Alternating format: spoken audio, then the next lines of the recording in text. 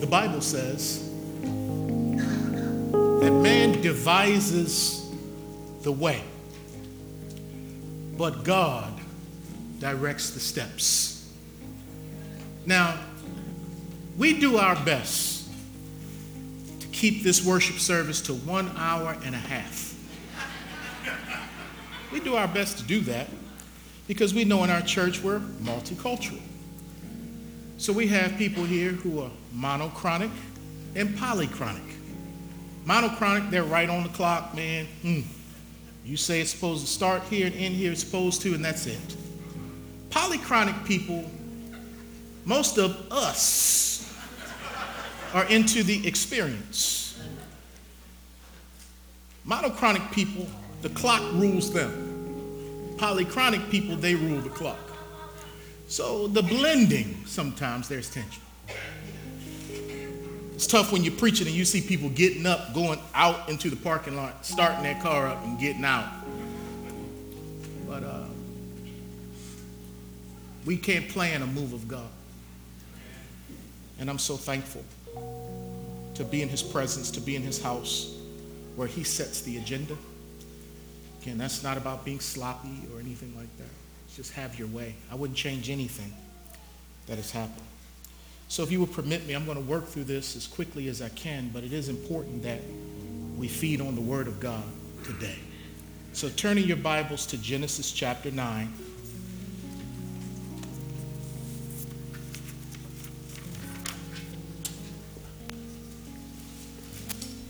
And if anyone was wondering, we are having church on Christmas Day.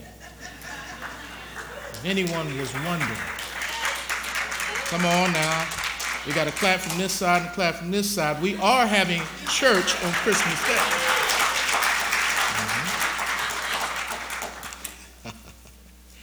Mighty are the works of your hands. That sounded pretty good, didn't it, Lena? Was I there? Was I on tune? Was it? It's close. Genesis chapter 9, beginning at verse 18, reading from the New King James Version. The Bible says, "Now the sons of Noah who went out of the ark were Shem, Ham, and Japheth. And Ham was the father of Canaan. These three were the sons of Noah, and from these the whole earth was populated. And Noah began to be a farmer, and he planted a vineyard. Then he drank of the wine and was drunk, and became uncovered in his tent. And Ham, the father of Canaan, saw the nakedness of his father and told his two brothers outside. But Shem and Japheth took a garment, laid it on both their shoulders, and went backward and covered the nakedness of their father. Their faces were turned away, and they did not see their father's nakedness. So Noah awoke from his wine and knew what his younger son had done to him. Then he said, 'Cursed be Canaan, a servant of servants he shall be to his brethren.' And he said, 'Blessed be the Lord, the God of Shem, and may Canaan be his servant. May God enlarge Japheth, and may he dwell in the tents of Shem, and may Canaan be his servant.'" If you're visiting with us today, we're in a new series called Unsung Bible Stories. And these are going to be some stories that we're not very familiar with. These are stories that are usually not expounded upon publicly. These are things we read over, gloss over, and hope to get to the next thing because they make us uncomfortable. So in days and weeks to come, we're going to look at some flaws, some blemishes in the lives of men and women that God, because of his grace, still used, so that we can get encouragement to say that if God can use them with all that they went through, all the mistakes that they made, he can surely use me.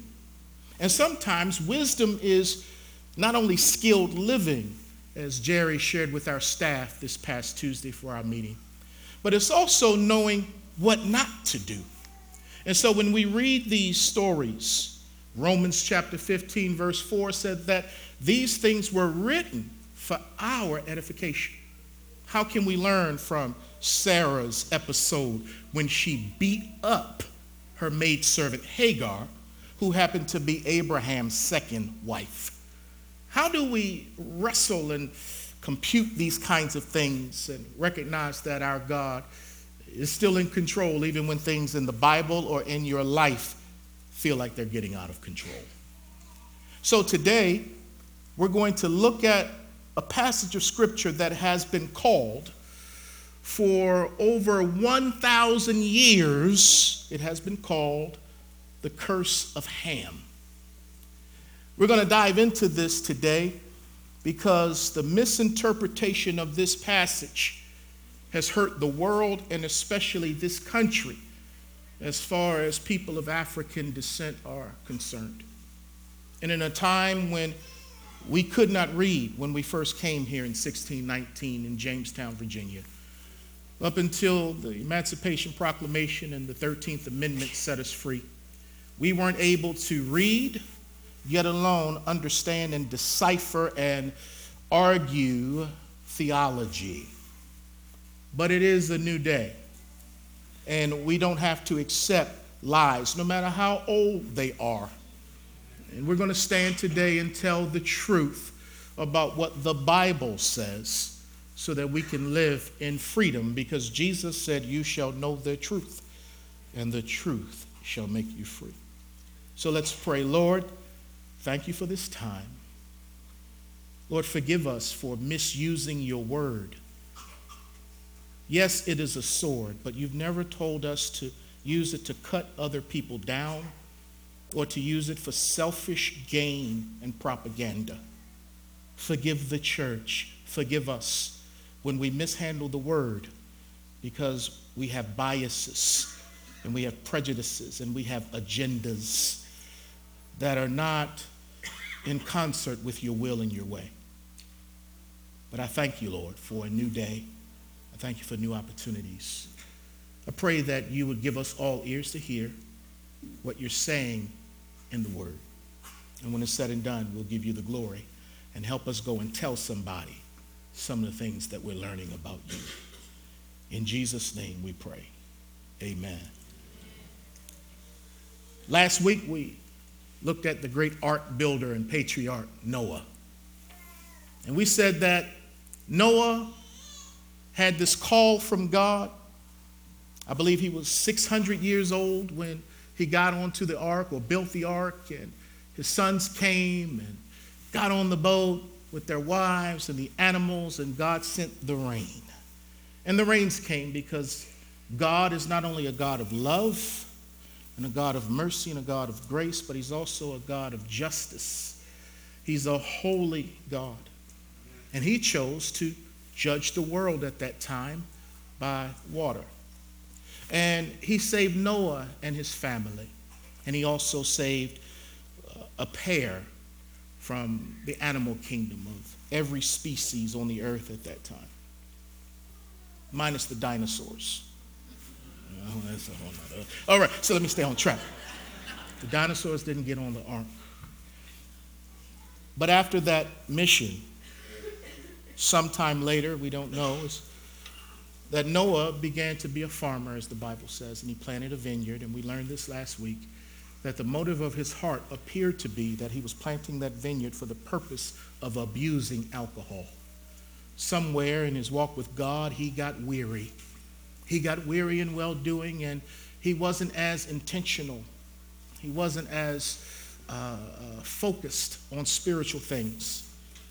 And because of that, his heart, which was evil, just like everyone in Genesis who got flushed by the flood had evil hearts and motives, Noah had that as well, and so do we. The Bible says in Jeremiah chapter 17 that the heart is deceitful and desperately wicked. Even as we read today from Psalm 139, David says, "Search me and see if there is any wicked way in me, And the thing about the wickedness, it's there. It's only through the word of God that the wickedness can be seen for what it is and motives can be purified to fall in line with God. But when we drift from God in our intimacy and fellowship and worship and enjoyment of him, our flesh and a fallen heart naturally takes over. And Noah did not stumble into drunkenness. He leapt into drunkenness. And so we're going to pick up today to see what happened as a result of abusing alcohol. And I just want to say to anyone under the sound of my voice, don't be fooled by alcohol. The Bible says that it bites like a viper. Don't be fooled by alcohol. No. We're going to see today that when Noah passed out, a whole lot of things went wrong in his house. When he gave over to the spirit of alcohol, a whole lot of wicked things happened in his house. And when the head is off, then everything else has the propensity to be off as well. And so, yes, he had the freedom to drink wine. It's all through the Bible. But as believers in God, we do not have the freedom to get drunk on alcohol. Ephesians 5:18 says, do not be drunk with wine because it leads to dissipation. The writer in Proverbs says that when you get drunk, people can beat you and you not even know it. And what we're going to see today, when this patriarch, this great man of God,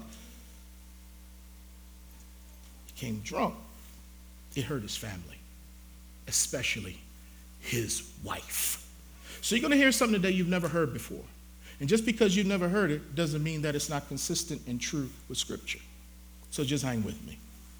You see, it's worth exploring the consequences of Noah's sin in order to learn from his mistakes. But today, and for this message, we're going to study this passage to debunk the myth of the curse of Ham. You see, the church, both Catholic and Protestant, is primarily responsible for the past and present anti-black sentiment that is in the world due to perpetrating such a demonic doctrine. The world did not create this doctrine. The church did. And it was a doctrine that said that black people or people of color, people who have descended from Ham, that we are cursed, that is our lot in life, that we are cursed to be slaves based on this passage, that descendants of Ham and Africans and Mongoloids and so-called Indians and natives, people of color, people who have more melanin in their skin than maybe the Shemites and the Japhethites, that we have been cursed as our lot in life to be slaves. Now, this doctrine, as I said, has been around for over 1,000 years. It didn't begin with the church, but the church picked it up. As a matter of fact, it began from Arabic Muslims, who, as they had an opportunity to read Scripture along with the Quran, they would see these stories, and because they could not get along with African Christians, they went to the Scriptures and they came up with this diabolical doctrine. And so when the slave trade began, the Europeans picked up on this doctrine as a means to justify what they were doing, because slavery came first and its biblical justification came second. The love of money is the root to all kinds of evil, and that was the motivation for the slave trade. But when they found evidence that it was okay to bless their actions, that they accepted this erroneous doctrine from the pit of hell, and we have been living with it and its consequences ever since. So when we talk about racial profiling, when we talk about people being afraid of darker skinned people, when we talk about, as I mentioned, this anti-black sentiment that appears to be around the world, but especially in America, where did it come from? Because for every effect, there is a cause. So rather than just trying to pull people out of the river of ignorance, from time to time we have to go upstream and try to stop the river at its foundation with the truth of the Word of God. Because as Dr. King said, no lie can live forever. So today we're going to tell the truth, because this doctrine is found in many footnotes of Bibles in the early 20th century. This doctrine, when you read the Bible and you're looking at this passage and it's so tough to understand, and you have these footnotes in these study Bibles, and you go down and you read what these people say who add to the scripture, their notes at the bottom. They're not always bad, but many times those notes carry with them biases and prejudices and limited lenses on interpreting the scriptures. You see, there's a thing in hermeneutics which is the science of Bible interpretation. There's a way to interpret the Bible. There's a right way and a wrong way. A wrong way is called eisegesis, when you read into the Bible things that are not there. Like saying that there were 3 wise men who were surrounding Christ as a baby. That's eisegesis. I'd have messed it up for somebody. Because when the wise men showed up, they showed up when Jesus was a child and Mary and Joseph had a house.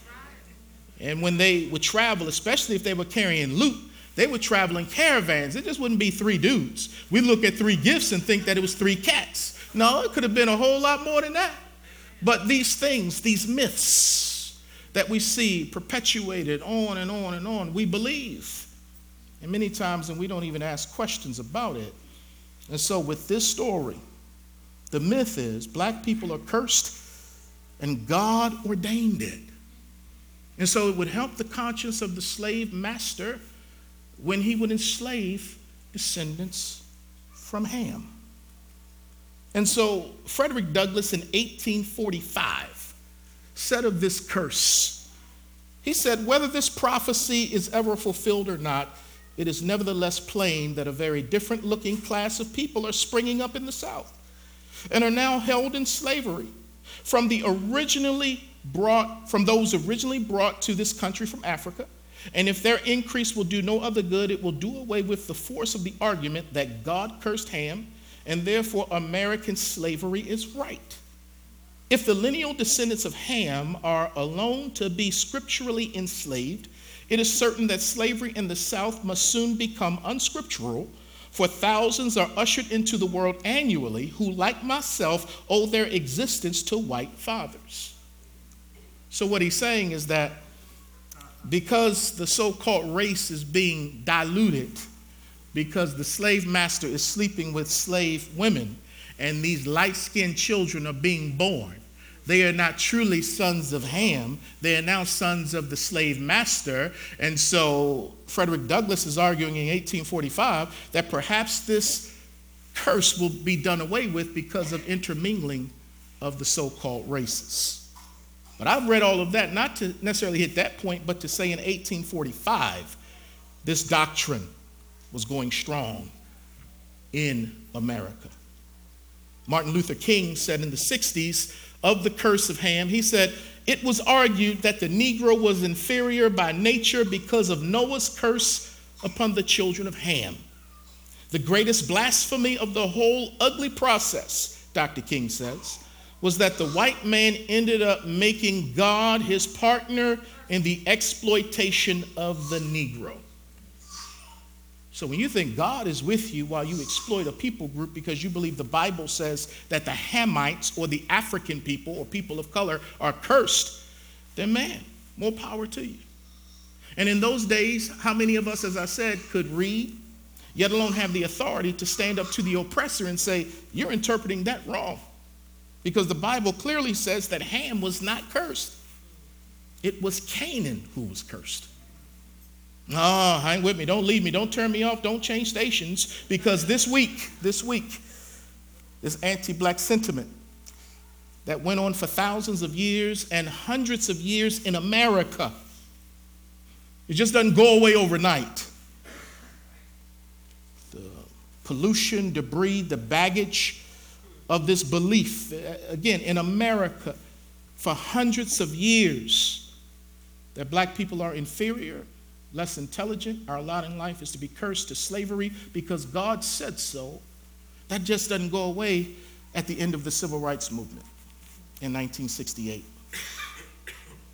Its residue is still with us because this week alone, I was grieved when I saw that the Walter Scott verdict the trial rather, in Columbia, South Carolina, as far as him being shot in the back by a police officer. Again, we won't get into the politics, but at Strong Tower, we know we have different views and all of that. But I was saddened that one juror stopped the process because he said no matter what he sees, he's not going to vote against the officer. And so there was a mistrial. And again, we all have different views, but for many of us, not all of us as black people, it hurts us to our core.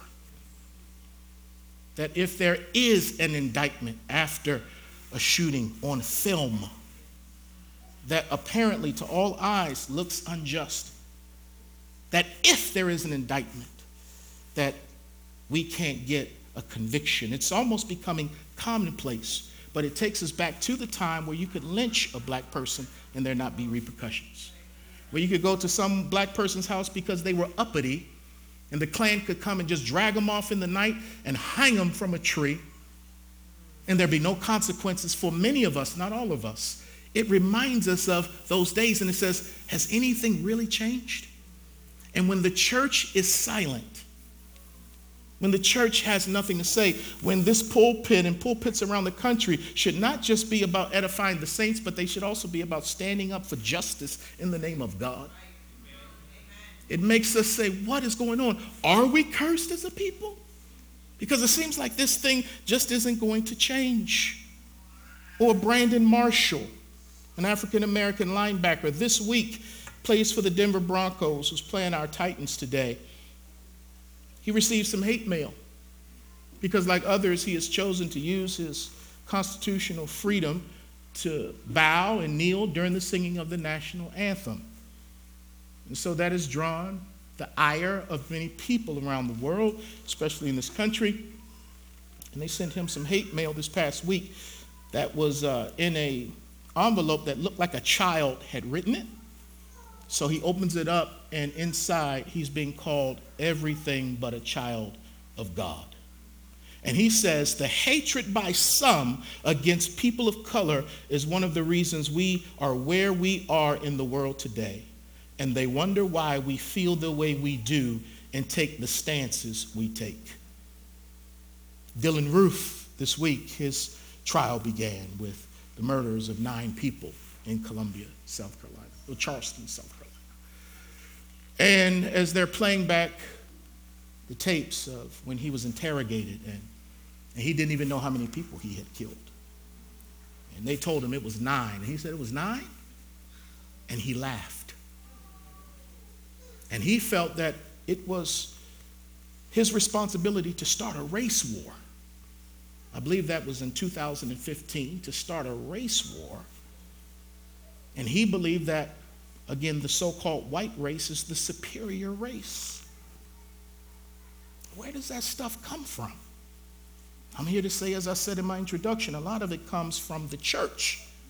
Using the Bible or misusing the Bible, reading things into it, eisegesis, as opposed to letting the text interpret itself, exegesis. But today, we're telling the truth. So the best way to interpret the Bible is with the Bible. And the best way to learn the Bible when you read it is to ask questions. Ask questions of what you're reading. And before you grab a commentary, because all of us as teachers and preachers are biased and we have slants and none of us are perfect, the goal is having a sound interpretation that can be proven biblically. None of us have a perfect interpretation because I wasn't there when everything went down. But the Holy Spirit leads us all into truth, and we're all looking through a glass dimly. So we need to be humble when we interpret the word. And because this is a Bible church, if you have a problem with what I'm about to say, just don't have a problem because you don't like it. Man, let's dialogue with Scripture. I didn't say debate. Come and let's talk about Scripture. And man, I can learn something from your perspective, and I pray today you learn. But I'm here to say categorically that Ham was not cursed and black people are not cursed. I'm going to shout in a minute. We're not cursed. You may not need to hear that. but somebody does. So let's answer a couple of questions from this text, and I'll move as quickly as I can. Number one, why did Noah lay uncovered in his tent? Because the Bible says he drank of the wine and he lay uncovered. Why did he lay uncovered? Number one, the alcohol had heated him up. Now, I'm not saying this because I'm a goody two-shoes. I have partaken of the grape, but I have never been drunk. I don't know what being drunk is. I don't know what being high is. It's only by the mercy of God. Again, I'm not trying to say that like I'm better than anyone. So I don't know what it is. And I thought about calling a few of y'all this week to interview you. Just to interview you, you know. Help a brother out. But I've been around enough drunk people, though, to kind of know what's going on. And I'm glad the teens left today. Because when it says he lay uncovered, there's a possibility, like a lot of people who get drunk, that they become more sexually aroused. You know, there are some guys who back in the day could never talk to a girl unless they had some courage juice called alcohol. And so it does something to you, you know, it gives you this false sense of boldness. And so it also increases a desire for sex. And so I'm here to say that another reason he got uncovered was because he wanted to have sex with his wife. Maybe they had a date night that just went overboard. Secondly, why was Ham at his father Noah's tent? Because Ham is there as well as the two brothers Shem and Japheth. Why are they at the tent? I'm going to suggest to you they were at the tent because they heard something. They heard screams and cries for help. That's why they're outside the front door of their mom and dad's tent, because they heard something that made them come. Thirdly, what did Ham see? What did he see when he went inside of his father's tent? The Bible says in verse 22 that Ham, the father of Canaan, saw the nakedness of his father. It says it again in verse 23 that when the brothers went in, they covered the nakedness of their father. And later at the end of verse 23, it says that the brothers did not want to look upon their father's nakedness. So what did Ham see? Well, according to the Bible, specifically the King James Version, the English Standard Version known as the ESV, the New American Standard Version of the Bible, and the New King James Version, just to name a few, Ham saw the nakedness of his father. Number 4, what was father's nakedness in the Bible, and why is it listed 3 times? So as we're reading the Bible, and whenever there's repetition, that's a signal to us as interpreters. The Lord is trying to tell us something because we see repetition over and over again. And so before we try to bring application to our modern day contemporary culture, let me, with the best of my understanding, go back into that culture to understand how words were used and as much of the culture that I can ascertain from reading the scriptures and then grabbing Bible study aids.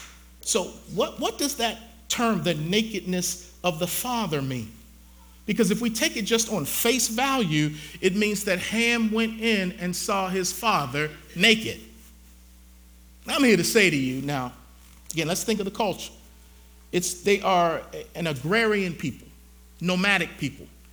They didn't have separate facilities and all that kind of stuff when it was time to shower or to use the bathroom, yet alone on the ark.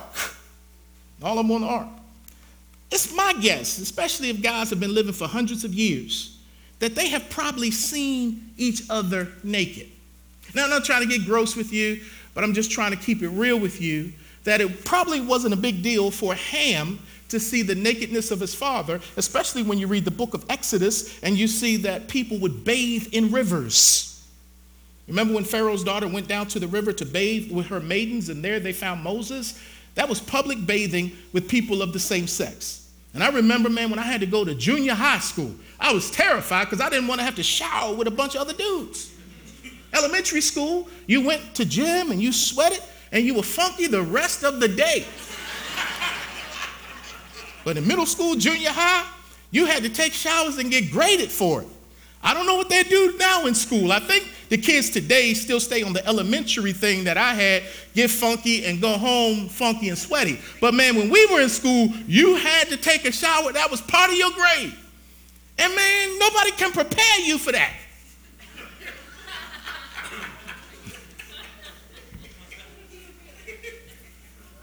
But after a while, it's like, hey, you're in the shower singing and everything, So I don't think seeing his father naked was the thing. Even though Bible interpreters, like people from the school I went to, said that when Ham saw his father's nakedness, he gazed at him with homosexual longings. And I'm like, where is that in the Bible? I don't see that. But hold on with me. Because Leviticus chapter 18, verse 8 tells us a little bit about the culture. Oh, you're going to love this. It says in Leviticus, the nakedness of your father's wife you shall not uncover. It is your father's nakedness. And then in Leviticus, it's going to tell you a whole bunch of other situations of where uncovering someone's nudity is improper. For a cousin to do that, or for a son and a mother and all that stuff. So uncovering nakedness is just one way of the Bible. It's just telling us, speaking of sexual activity. And, because the Bible has words like Adam knew his wife, and David told Uriah, go home and wash your feet. These are euphemisms for sexual relations. Well, uncovering nakedness is also another way of speaking of sex. So what's going on, Pastor? What's going on? What is the father's nakedness? Well, according to this passage, it speaks of a man's wife. Noah's nakedness was Mrs. Noah. Why do you say that? Well, 1 Corinthians chapter 7 says that a husband doesn't have authority over his own body, but his wife does. And a wife doesn't have authority over her own body, but a husband does. And so Paul continues to build an argument in Corinth, which is a very sexually perverse community in time, that the only sex God honors and blesses is sex in a marriage between a husband and a wife. And so my wife, who goes to the gynecologist and she gets physicals, and I go and I get physicals, and we have to be naked in front of other people. But that nakedness is not a nakedness unto sexuality. That is a nakedness unto proper medical attention. But don't get it twisted, though. Now, my nakedness is hers. This naked body, don't picture that. That's why I wore the robe. Belongs to her. It don't belong to everybody else. And her nakedness belongs to me. Dorena is my nakedness. That is my nakedness. I am her nakedness. So when Ham saw his father's nakedness, he saw his mother naked. Hang with me. So how could this wicked thing happen? Because something bad happened. I take you back to why was Ham at the tent in the first place along with the other brothers? They heard some crying. And I'm here to suggest to you, when you see Canaan's name mentioned twice, again, repetition, Moses is trying to let us know something without being improper. He's trying to tell us something went down, and it involved Canaan, who was the son of Ham and the grandson of Noah. And so as Noah passes out from the alcohol, probably after having just had sex with his wife or wanting to have sex with his wife, he's passed out. So his wife, who is physically uncovered, is also spiritually uncovered because her head is not paying attention. Well, Canaan steps into the tent at that time, and he sexually assaults and violates, rapes his grandmother. She cries for help, and Ham, who also knows the consternation of his son, shows up. The other brothers show up. Canaan is gone. Ham comes in, and he sees his father's nakedness. Mrs. Noah, mama, right there. after having been assaulted by her grandson. Ham is so distraught, he doesn't know what to do. So he walks out and he tells his brothers, what happened? The brothers hear and they walk in backwards to cover their mother's nakedness. Pastor, where you get all this from? Genesis chapter 6. Talks about how the evilness on the earth was so bad that God says, I'm going to end all of this because you haven't repented from the preaching of Noah. I'm going to flush all of this. Every inclination of the heart of man was evil. And so not only was it in Noah, but it was also in Canaan. And so y'all say, I find it hard to believe. Well, let's go down Canaan's family tree. He comes from a descendant named Lamech who had 2 wives. Then if you go a little further down his tree, he had a descendant named Lot. A good man, the Bible says. I can't wait till we talk about Lot. He was a righteous man. But yet this man was going to offer his 2 virgin daughters to a homosexual mob in Sodom and Gomorrah. And then when they leave Sodom and Gomorrah, Mrs. Lot dies, and he is in a cave with 2 of his daughters, and their thinking is stinking, and they say, we may not have children, so let's get our father drunk and have sex with him so that we can perpetuate a line and have children. Sick, right? But again, before we point the finger at these people, many of us have come up in homes where not only has there been severe alcohol abuse, but there has also been major sex abuse. Many of us have been violated and defrauded by cousins and brothers and stepfolk, and we're still dealing with those scars to this day. This is why I know God wrote the Bible, because real stuff is up in here. Time does not permit me to talk about how Amnon, a son of David, raped his stepsister Tamar, and after he raped her, hated her. Oh, that's in the Bible. So this ain't far-fetched to think that a grandson could rape a grandmother. Just simple hermeneutics, putting some scriptures together, that is all. I may not be sure exactly what it says, what happened, but I know what didn't happen. We didn't get cursed as a people. Which, by the way, if Noah curses Ham, then everything that comes from Ham is cursed, if you will.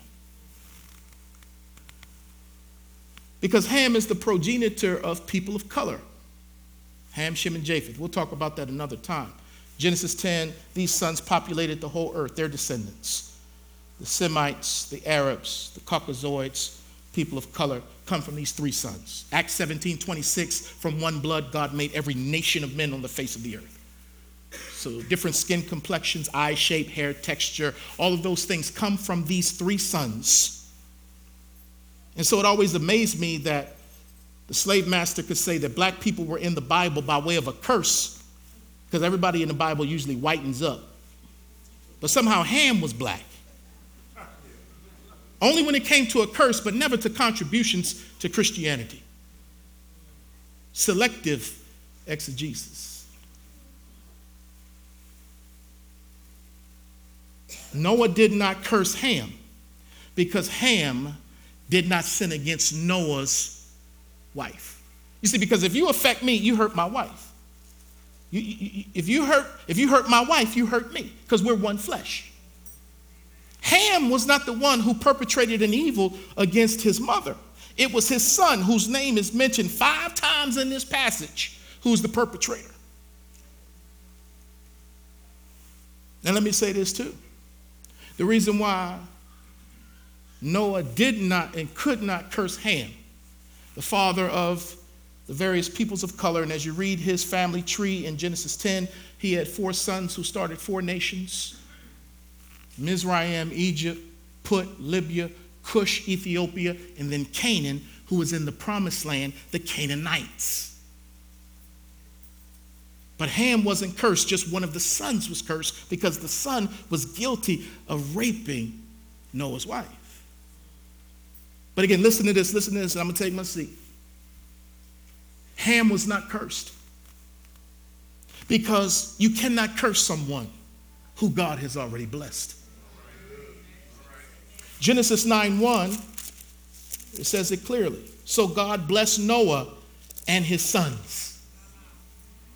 So Noah had 3 blessed sons, Ham, Shem, and Japheth.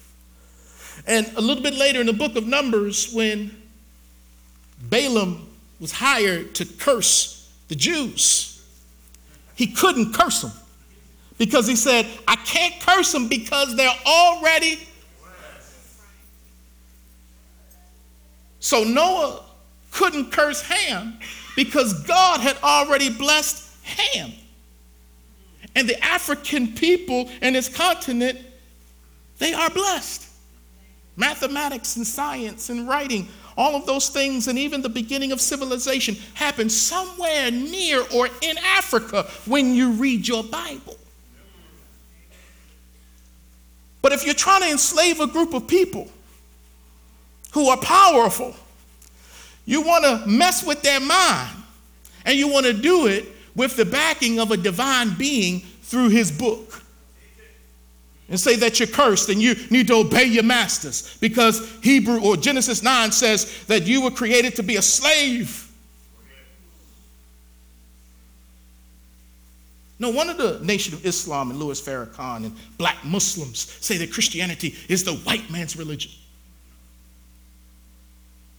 And that the slave traders use Christianity to make Africans docile and submissive. But that's when I say to the Nation of Islam that it wasn't the white man who came up with this demonic doctrine. It was Muslims who came up with this demonic doctrine that white men borrowed. And number 2, I'd have to say to you, man, I just lost my point. I stayed on that one too long. Hold on. Oh. Jesus didn't get to Africa when slave ships got to Africa in the 1400s. Jesus wasn't used to evangelize slaves to make them docile as if that was the first time they heard about Jesus was when Europeans came in the 1400s. Christianity being the white man's religion. No, Jesus hit Africa when he was born, number 1, because he went up into Egypt to flee from Herod.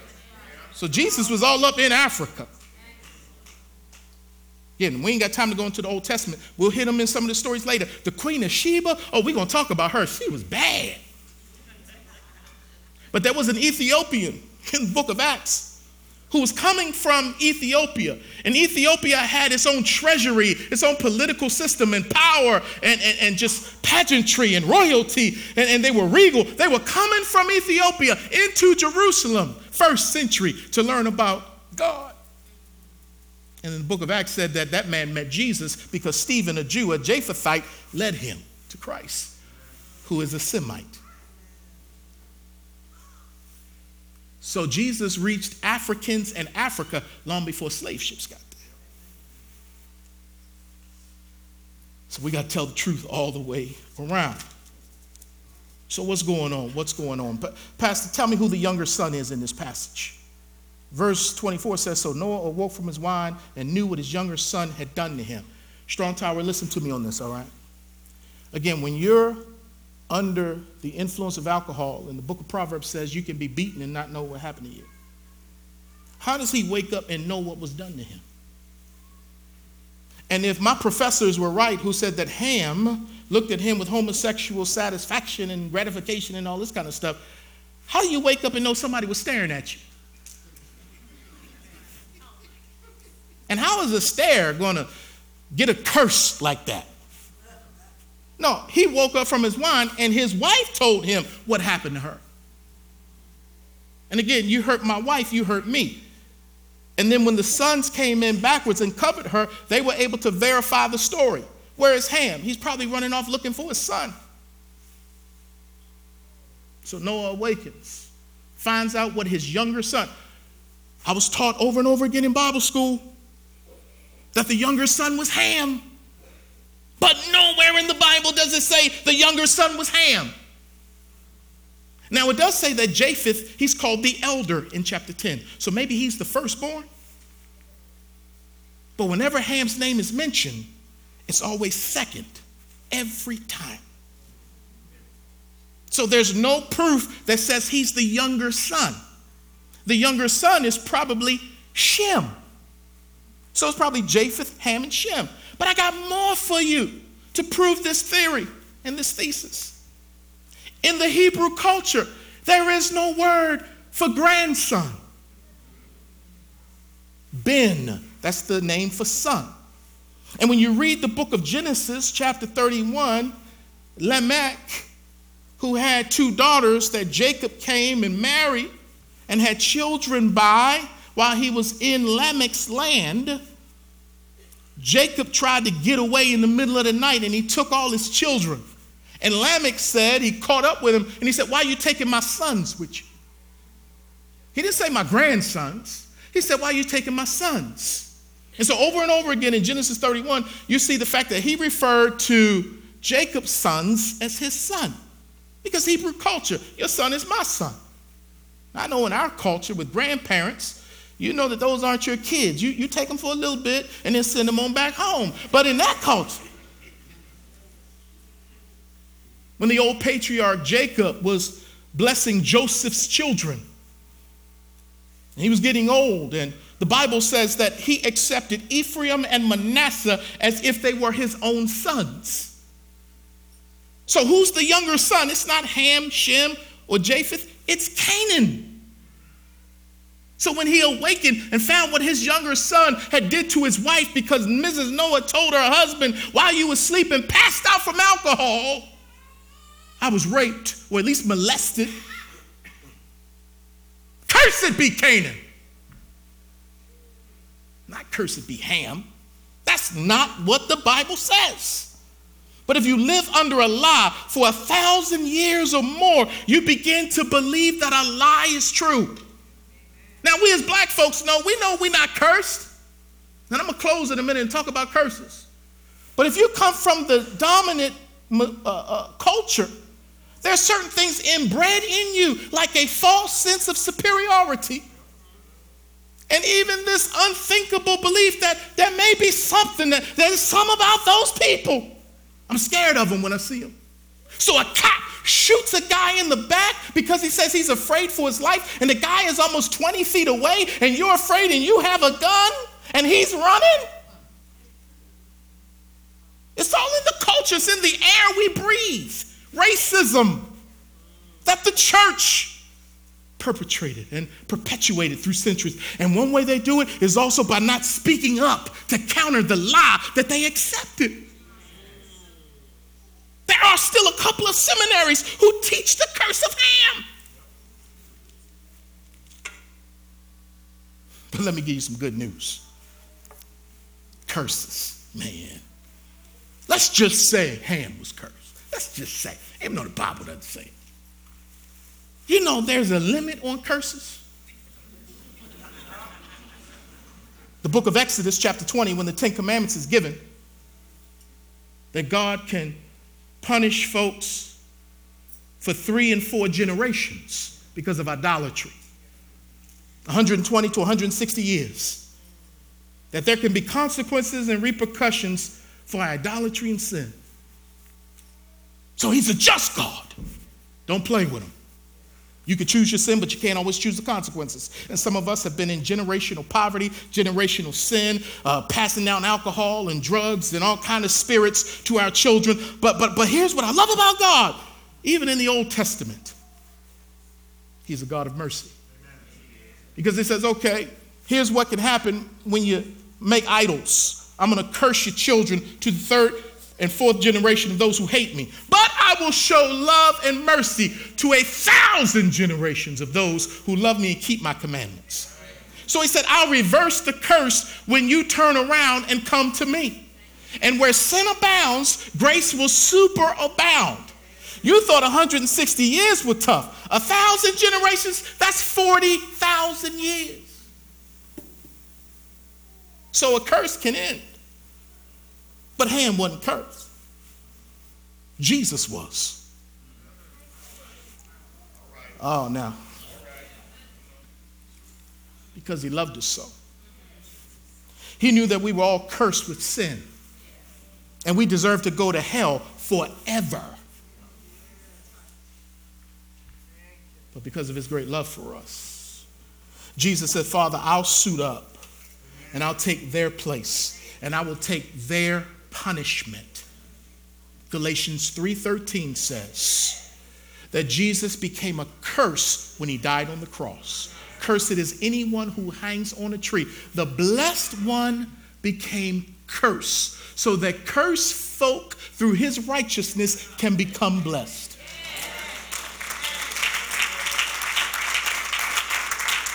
And when we put our faith in Jesus, whether we are a descendant of Ham, Shem, or Japheth, whether we're black, white, brown, red, or yellow, we become sons and daughters of God.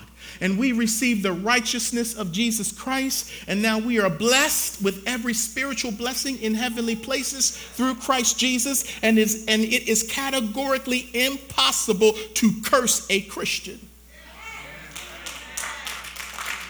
Can't curse a Christian because we're blessed. And that's why my people were able to survive the horrors of slavery and segregation, because of the one whose hand was on us, in spite of the lies. And not all white people were bad, because there were many who stood up against that system, just as there are some today who do that. So my black brothers and sisters in particular, I want to tell you that black is beautiful. There's nothing ugly about your skin. There's nothing wrong with your nose and your hair texture. There's nothing wrong with you. The Lord loves you. And he says that you're blessed. So don't believe the lies of the enemy when you get discouraged, when you read the paper or you see social media and this and that is going on. And we're so confused as black people, we're killing ourselves because we have no respect for the image of God in one another. And all of that didn't happen here in America. We were doing it on the continent of Africa because it's the gene of sin that's in man. But I tell you, we got to rise up as a people, and we got to know who we are in Christ, that I'm fearfully and wonderfully made. My soul knows that full well, and marvelous are your works. Let's pray. Lord, thank you for this time. These subjects aren't easy, but they're necessary.